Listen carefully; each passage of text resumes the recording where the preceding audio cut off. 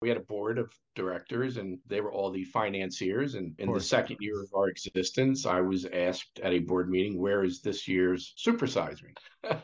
And Like you can just keep coming up with them every year. yeah, so like the inexperienced president of the company that I was, I said, you ever hear of Citizen Kane? He never had another hit. Welcome to First Time Go. I'm Benjamin Duchek. That's Joseph Amodei talking about making a Supersize Me every year. This week, as we approach 25 episodes, I'm revisiting an earlier conversation we had in our first month with one of the top distributors and just industry good guys. Joe and I talk about his work in the film industry for close to 30 years, shepherding films like Traffic, Supersize Me, and Restrepo to movie theaters. Unless you're a first-time Go completist, I love you if you are. It's a great conversation you may have missed if you came to the podcast after July. Our 25th episode will be revisiting some of the success of the creators I talked with in mid-2023, and next Friday, I'll be back to new episodes. Hope you enjoy this conversation with Philadelphia's own Joseph Amodei.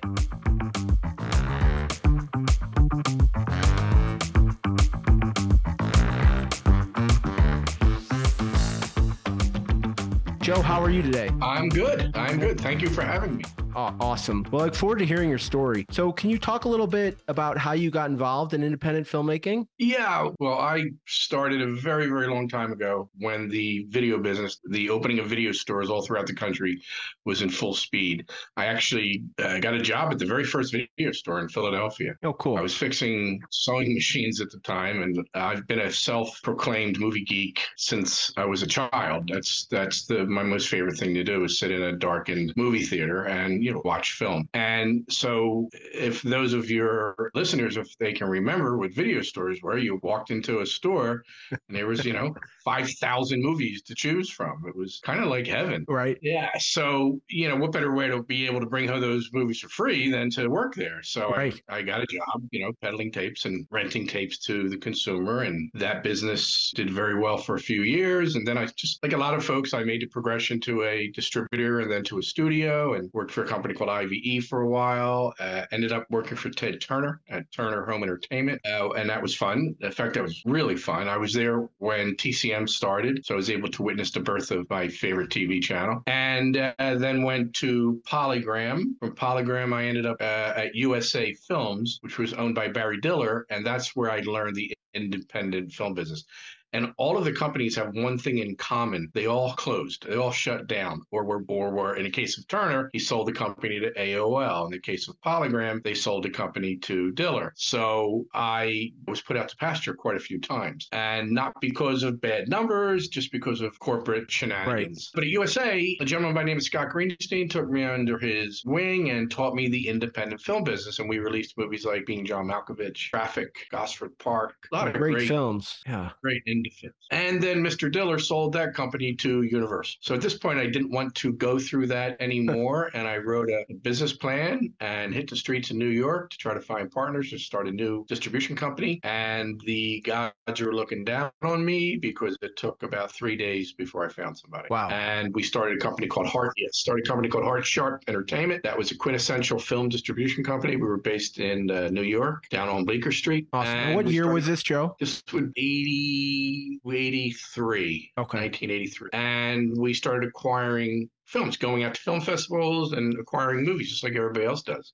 Right. And I was very lucky, again, that I met a guy named Morgan Spurlock, and we released a film called Supersize. And, two things happened. The film put us on the map, and I became very close friends with Spurlock, and I am until today. Right. That's actually more important than the success of the film in my eyes. But Supersize Me, again, if your listeners have never heard of it, look it up. One time, it was the second highest grossing documentary of all time. Wow. Behind Fahrenheit. And it just put us into the documentary business. Not that I wanted to go that route. I love documentaries. A movie called Harlan County, USA changed my view on documentaries when I saw it at the age of 16. Right. But they're very hard to sell.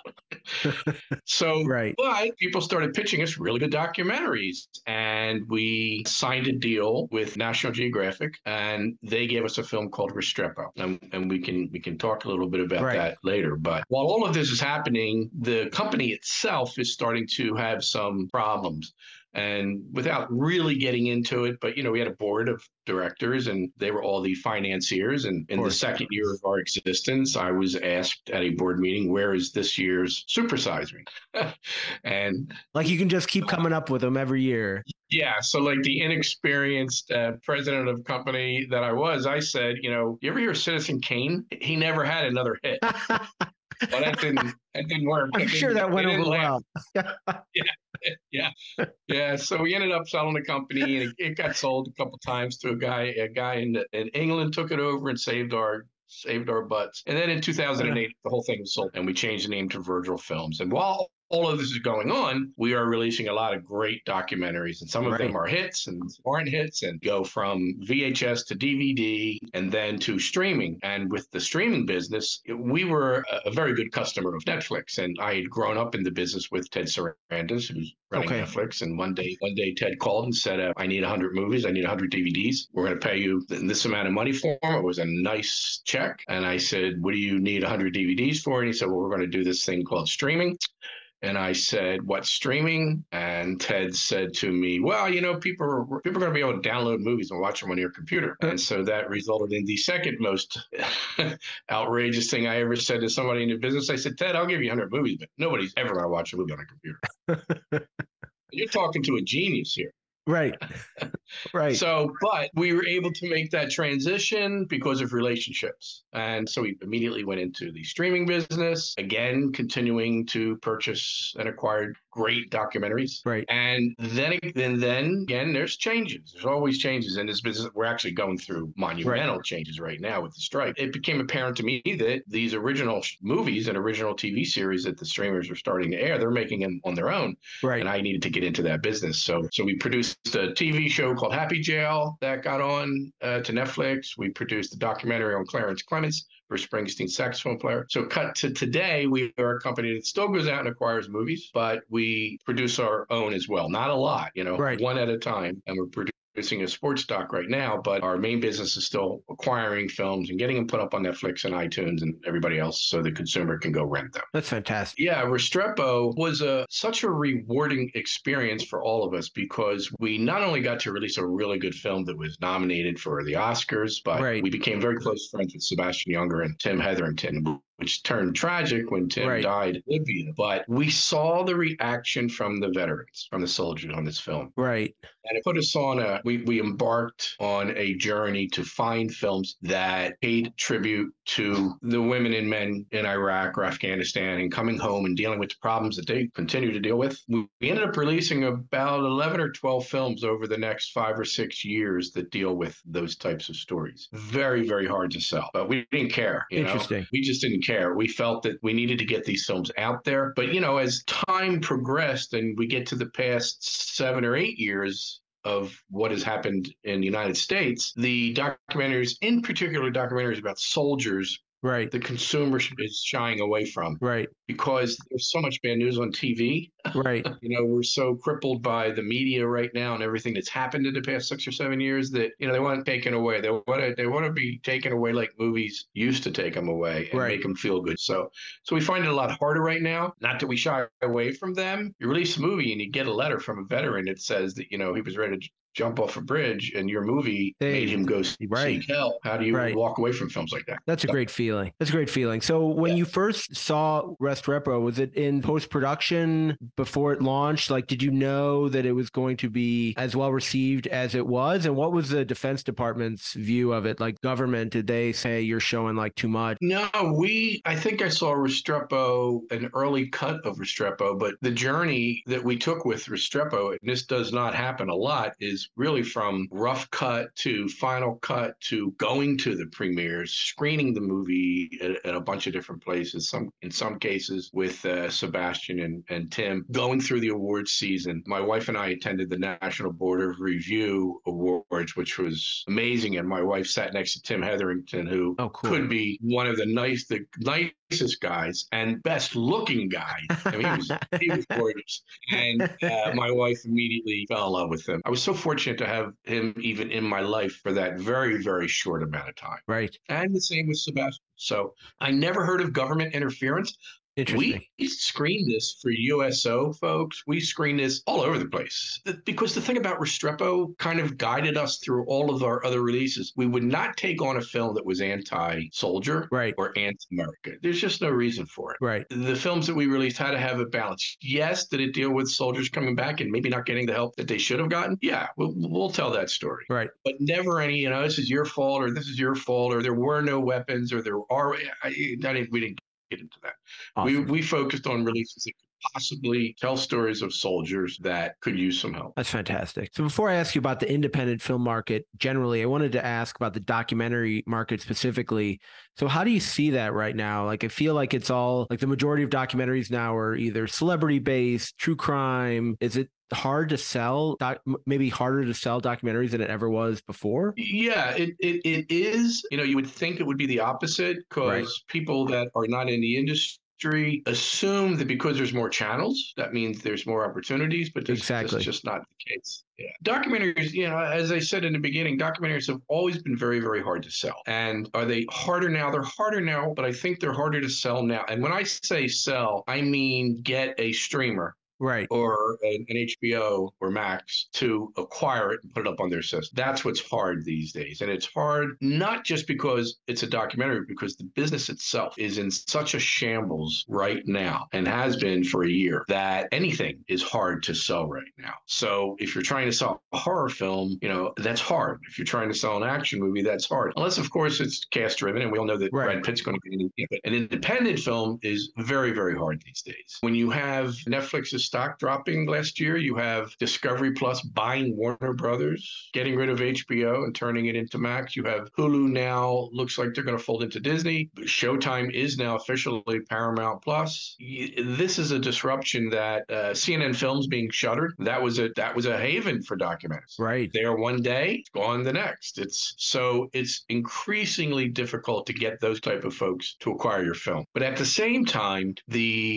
what we call the transactional business, meaning people going onto iTunes or Amazon and renting a movie. Right. Or now going to Tubi or Pluto and watching a movie that has commercials. That business is increasing. Okay, interesting. So that's the hope that continues. Is it increasing financially to the point that where we were 4 years ago, 5 years ago? No. But it just means filmmakers have to be very careful when they make their movie, in particular documentary filmmakers. Right. Days of spending $2 million, it's going to be tough to recoup that money. Right. So, but is it gone? No. Good doc still works. We see it happen all the time. And so how do you see films getting funded right now? Is it when you see films come to you, or is it mostly independent, like crowdfunding? Is it self-funding or a combination? Crowdfunding seems to have gone away. It's 90% I've gone out and raised the money. I have an uncle or an aunt or a father or mother or credit cards, or it's the old-fashioned way. It's a very strange phenomenon that there are people out there that have a lot of money that even though they've made their money or continue to make their money in a business that has nothing, the furthest thing in the world from the film business, they're intrigued by the movie business. At the end of the day, it's still the movie business. And, see your name in lights. If your movie works, you're going to have a premiere somewhere. And it's going to have a red carpet. They're going to get to walk it. They're going to get introduced, and they dig it. They really, really like it. And if you can find those people, you have a decent idea, you can get them to finance your film. And they're great people, by the way. There's a couple that I've been in business with for a few years now, and they're wonderful people, and they love movies. So most of the financing is coming from self-financing. Interesting.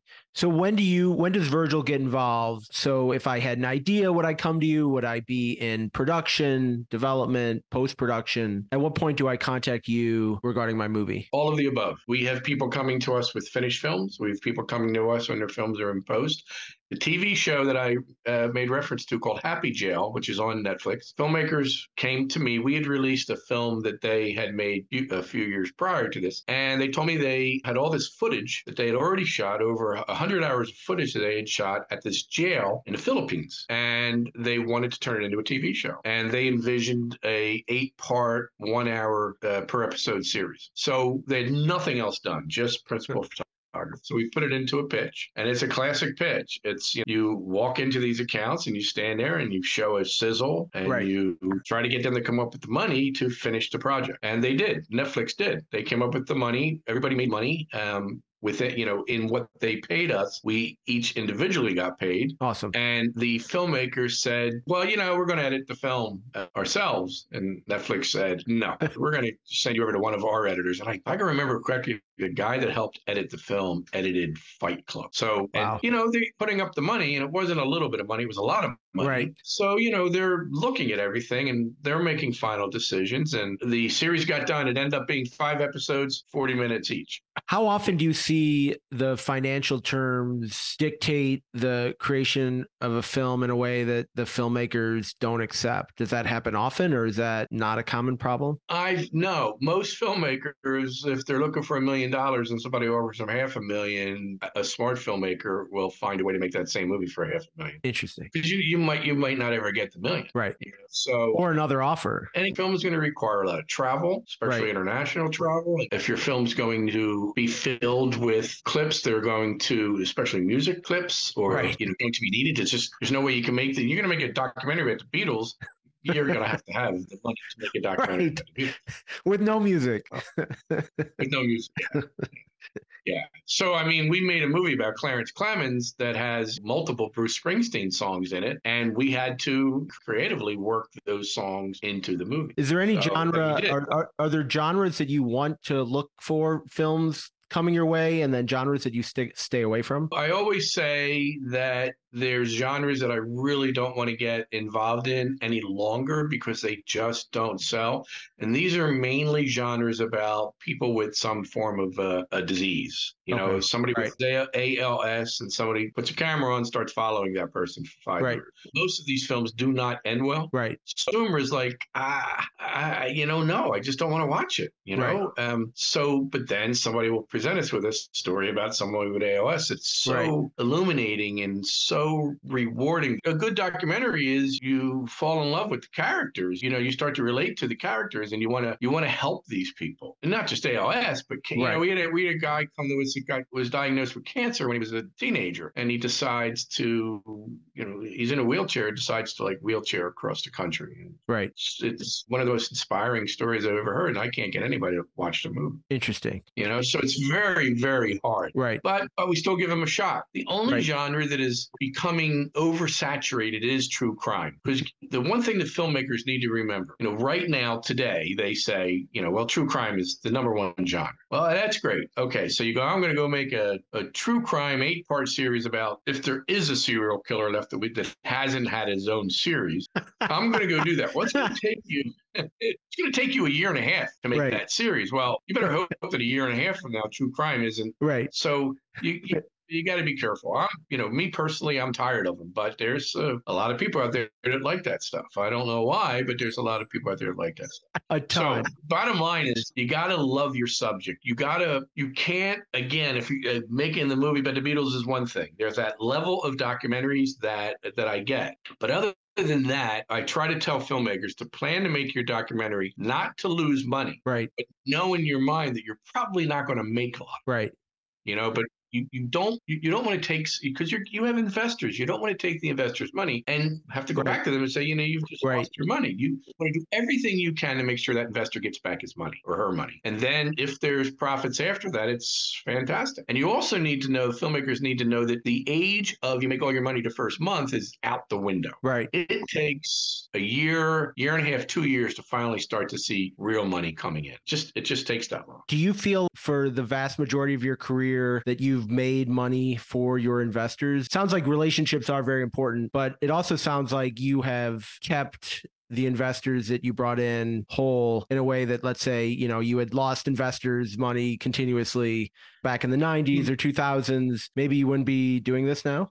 Well, that's a hard question to answer because I haven't done a lot with investors. The company that I own. I don't have an investor. The Heart Sharp folks were bought out, so they didn't lose any money. The gentleman that took over and owned us from the UK, he did lose some money. And the Clarence Clemens movie lost some money, at least as of now. Again, talk to me a year from now, maybe we'll break even.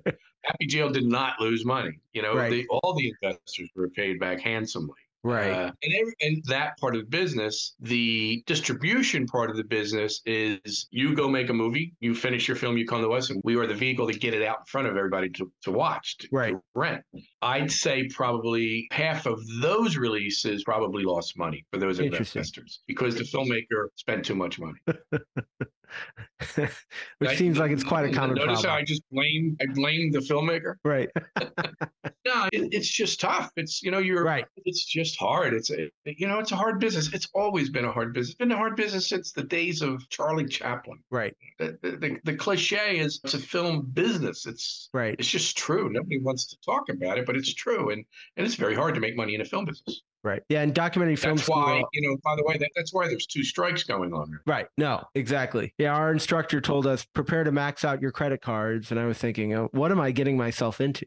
So Well, wait. Why you say that? Before you say, if you're going to go down this route, educate yourself, right, not just on the subject matter of the movie you're making, and educate yourself in the business. Meaning, so many films come to us, and we say to the filmmaker, "Okay, we're going to put your film up on Amazon Prime. We're going to put it up on iTunes. We're going to put it up on Tubi. Put it up on Vudu." The filmmaker has not. They've heard of iTunes and they've heard of Amazon. They have no idea the account is. Educate yourself on the business part of it. Educate yourself on how's my movie going to make money. Educate yourself on what things that are going to have to be paid for, like insurance, like PR, things like that. Make sure all of that is covered before you turn your camera on, because turning your camera on is the easy part. That sounds crazy, but it really is. Knowing that, know what you have to deliver digitally to get your film out, because there's a cost is going to come from you. Pay for that. Educate yourself, because so many filmmakers don't, and they don't teach it in film school. No, and how to spend money. So how do you think the writer's strike and actor's strike will affect your business and pipeline? It's not affecting it right now, because if I got lucky enough to sell a movie to Netflix today, it wouldn't be up on their system till February, March. Oh, wow. That's how far in advance. Wow. So, and that's when I say Netflix, I mean everybody. Right. Hulu, Disney, they're just scheduled that far in advance. So, but if it goes longer than September, October, they're going to need product. This is going to sound horrible. The strike is the best thing in the world for independent distributors, not filmmakers, distributors, because we have movies to sell them. Right. And we're allowed to do that, knowing a whole lot of actors and knowing a whole lot of writers. I understand where they're coming from. We live in a world today where CEOs of companies make a lot of money. Right. Not just film and television, it's insurance. We've all been aghast at this company goes down and, the golden parachutes. So the movie business, though, when it happens in the movie business, you're talking about beloved actors going out on strike. Right. So that's why it's getting press. If this was the shoe business, or it wouldn't be making CNN. Right. Yeah. Right. Exactly. Shoe salesmen are going on strike outside their, mall or whatever. Yeah.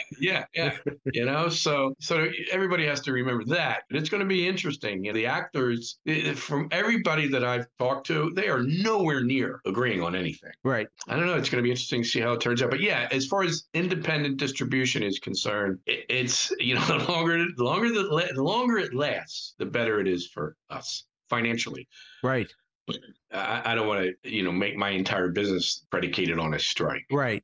And you don't think that translates to independent filmmakers just because maybe they won't be able to have access to the acting or writers? Do you think there is a lane there for independent indie filmmakers to hop into, maybe with documentaries or some other product? There is.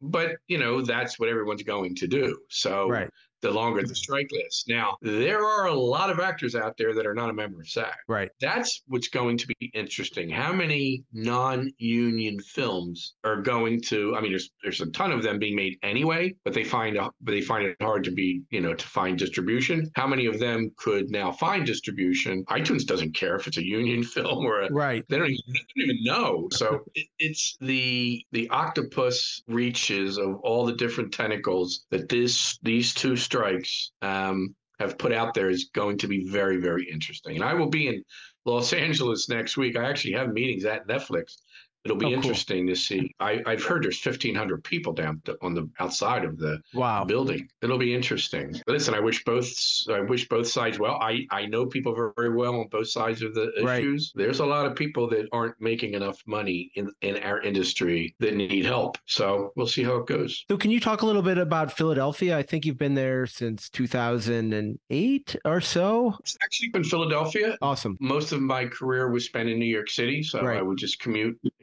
from Trenton, New Jersey. I live in Bucks County, Pennsylvania. Okay. Awesome. Wanted to raise my family here. Had opportunities to move to LA, had opportunities to move to Atlanta when I worked for Turner, but never did it. And Right. I'm glad now that we never did. We had an office in New York City for 15 years. And when the independent film, this is another way that streaming has changed everything. You know, the center of the independent film business was New York City. And then when streaming took over, they're all in California: Hulu, Disney, Netflix, Apple. They're all in LA.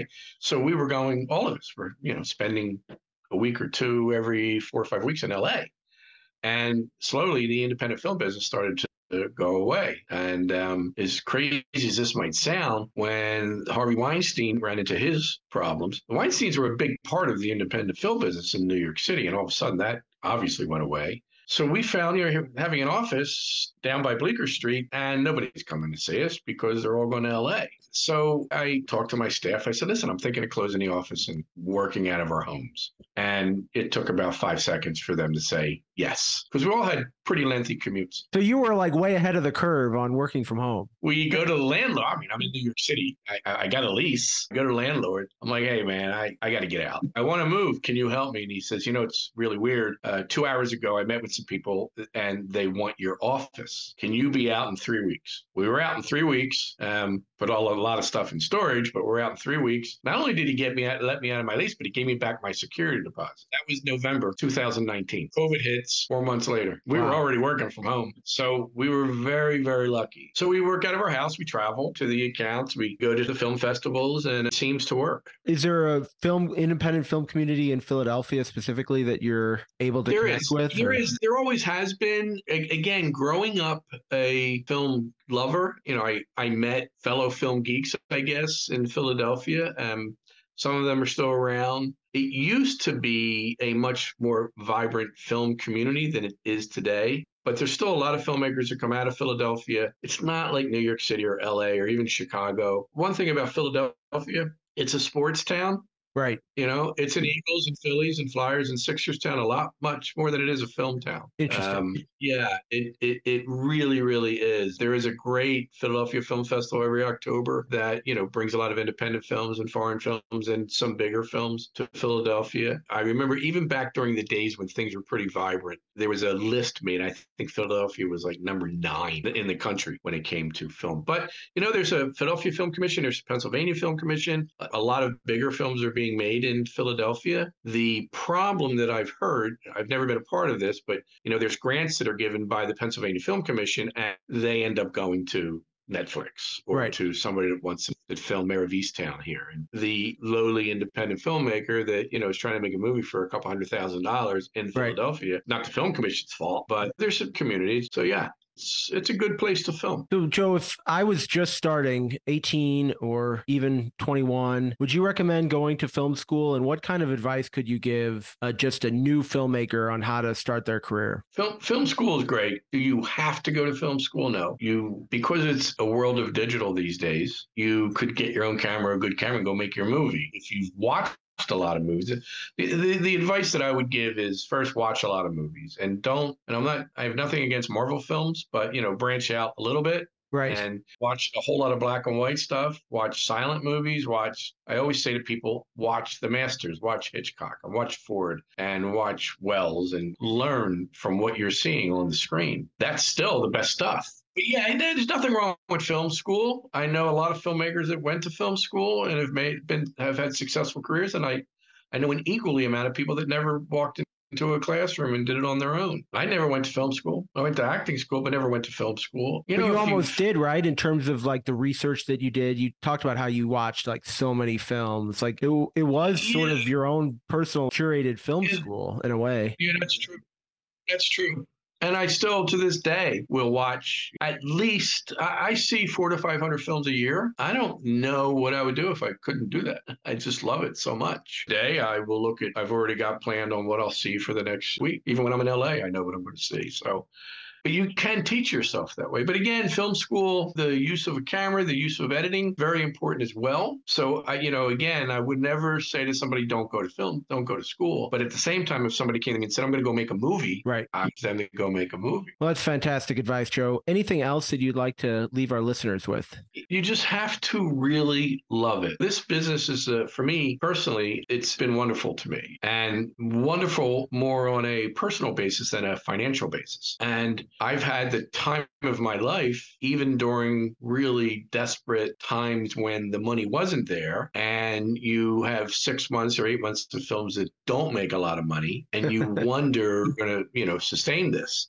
But you just have to love it more than anything else in the world, with the exception of your family. It has to be number two, because there will be a ton of heartbreak. The ups will erase that heartbreak a lot, but you're going to get hit again, because it's all about, is the movie any good, or does the movie make money? And you're in a business that 70% of films that are made don't make money. Right. The odds that you're up against. So you really got to love it. And we use interns every once in a while, and I have these conversations with them, and I say, how much do you love it? And you have to really, really love it. And most people do that are in the business.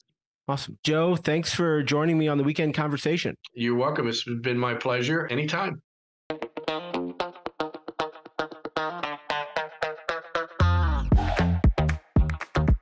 Thanks for listening to the First Time Go podcast. The goal is to make life a little easier for independent creators. So if you're with me for that, give the pod a 5-star review wherever you download your podcasts. Early access to episodes and other subscription benefits are available on Red Circle, Patreon, and Apple Podcasts. If you'd like to be highlighted on the show, please send an email to firstgopod@gmail.com, and let's help creators get their first time go.